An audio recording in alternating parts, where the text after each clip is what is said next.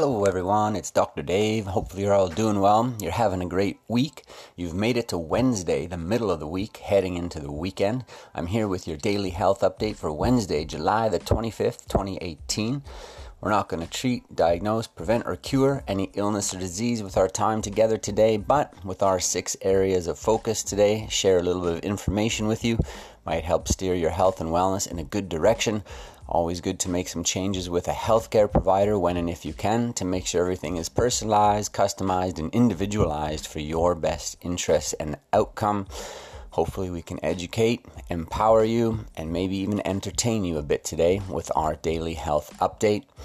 Stress can make young adults feel older. In this study, researchers followed 106 young adults for 4 years and found an association between the number of stressful life events participants experienced and how old each subjectively felt. That from the Emerging Adulthood Journal, June 2018.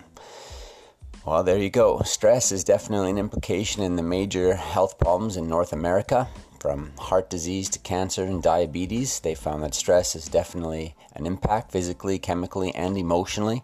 And, when there's a journal called Emerging Adulthood, they're definitely looking at every little aspect of the science behind what happens to us in our journey through life. But stress, definitely good to try and combat and improve your health so that your body can better take on stress, because there will always be stress. It's just a matter of how do you negotiate and navigate through it.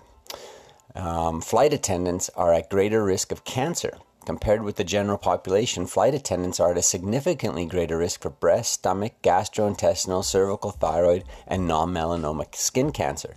Researchers suspect that increased exposure to ionizing radiation in the upper atmosphere, as well as poor sleep and meal cycles, may be factors for the increased rate of cancer among workers in this profession.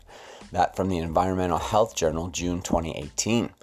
So if you are or you know a flight attendant, let them know this interesting statistic because it may encourage them, and they probably love their career. It seems like a wonderful occupation to have, a lot of perks and pluses, but it may require a higher level of upkeep and maintenance for their health and wellness in order to combat this statistical difference in their increased risk of getting cancer.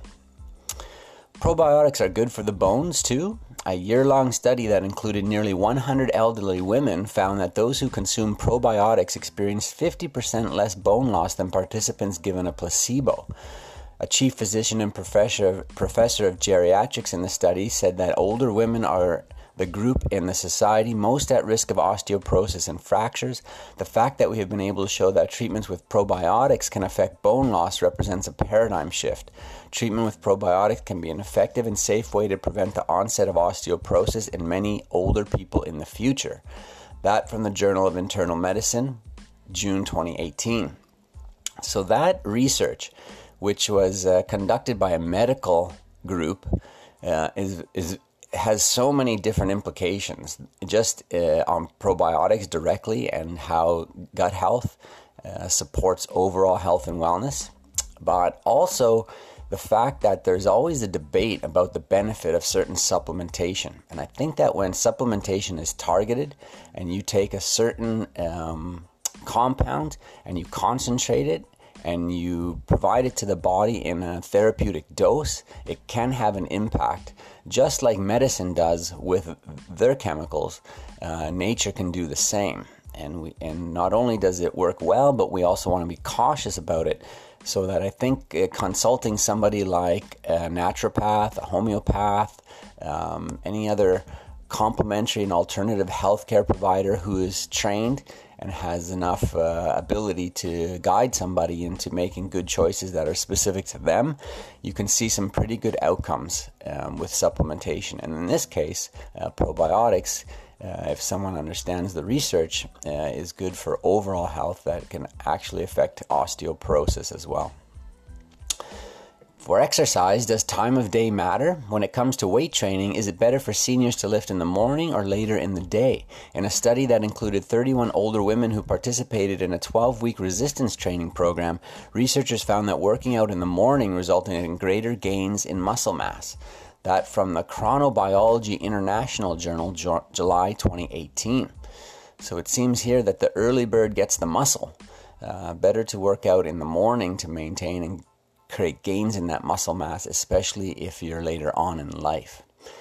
This is an interesting study in that it reflects on some other things about making things customized to you or specific to you as an individual.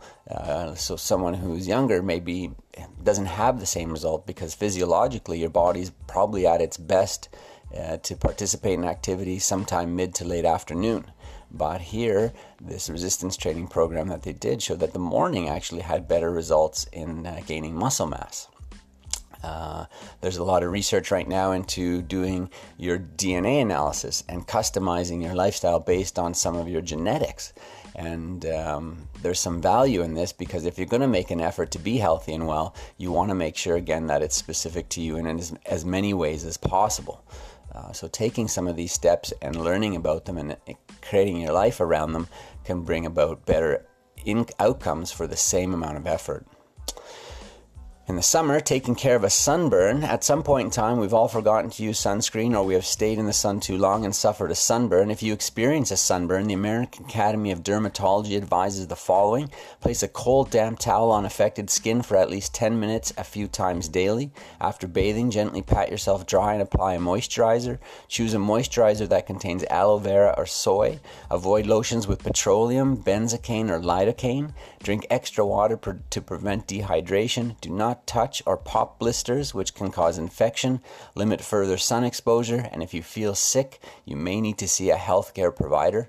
That from the American Academy of Dermatology, June 2018.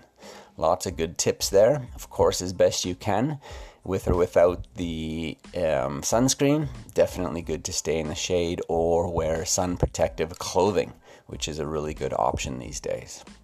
And finally, on the chiropractic side of things, leg pain caused by a disc bulge in the mid-back. Though rare, a thoracic disc herniation in the middle back can present with various and confusing manifestations.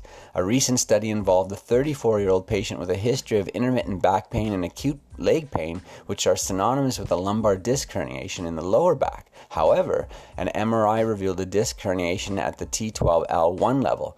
Following treatment to reduce pressure from this herniation on the spinal cord, the patient's lumbar back pain and leg pain resolved. The authors of the case study note that healthcare providers must keep this possibility in mind when managing patients with low back and leg pain to help avoid any delay in appropriate treatment. That from the MJIRI Journal, June 2018.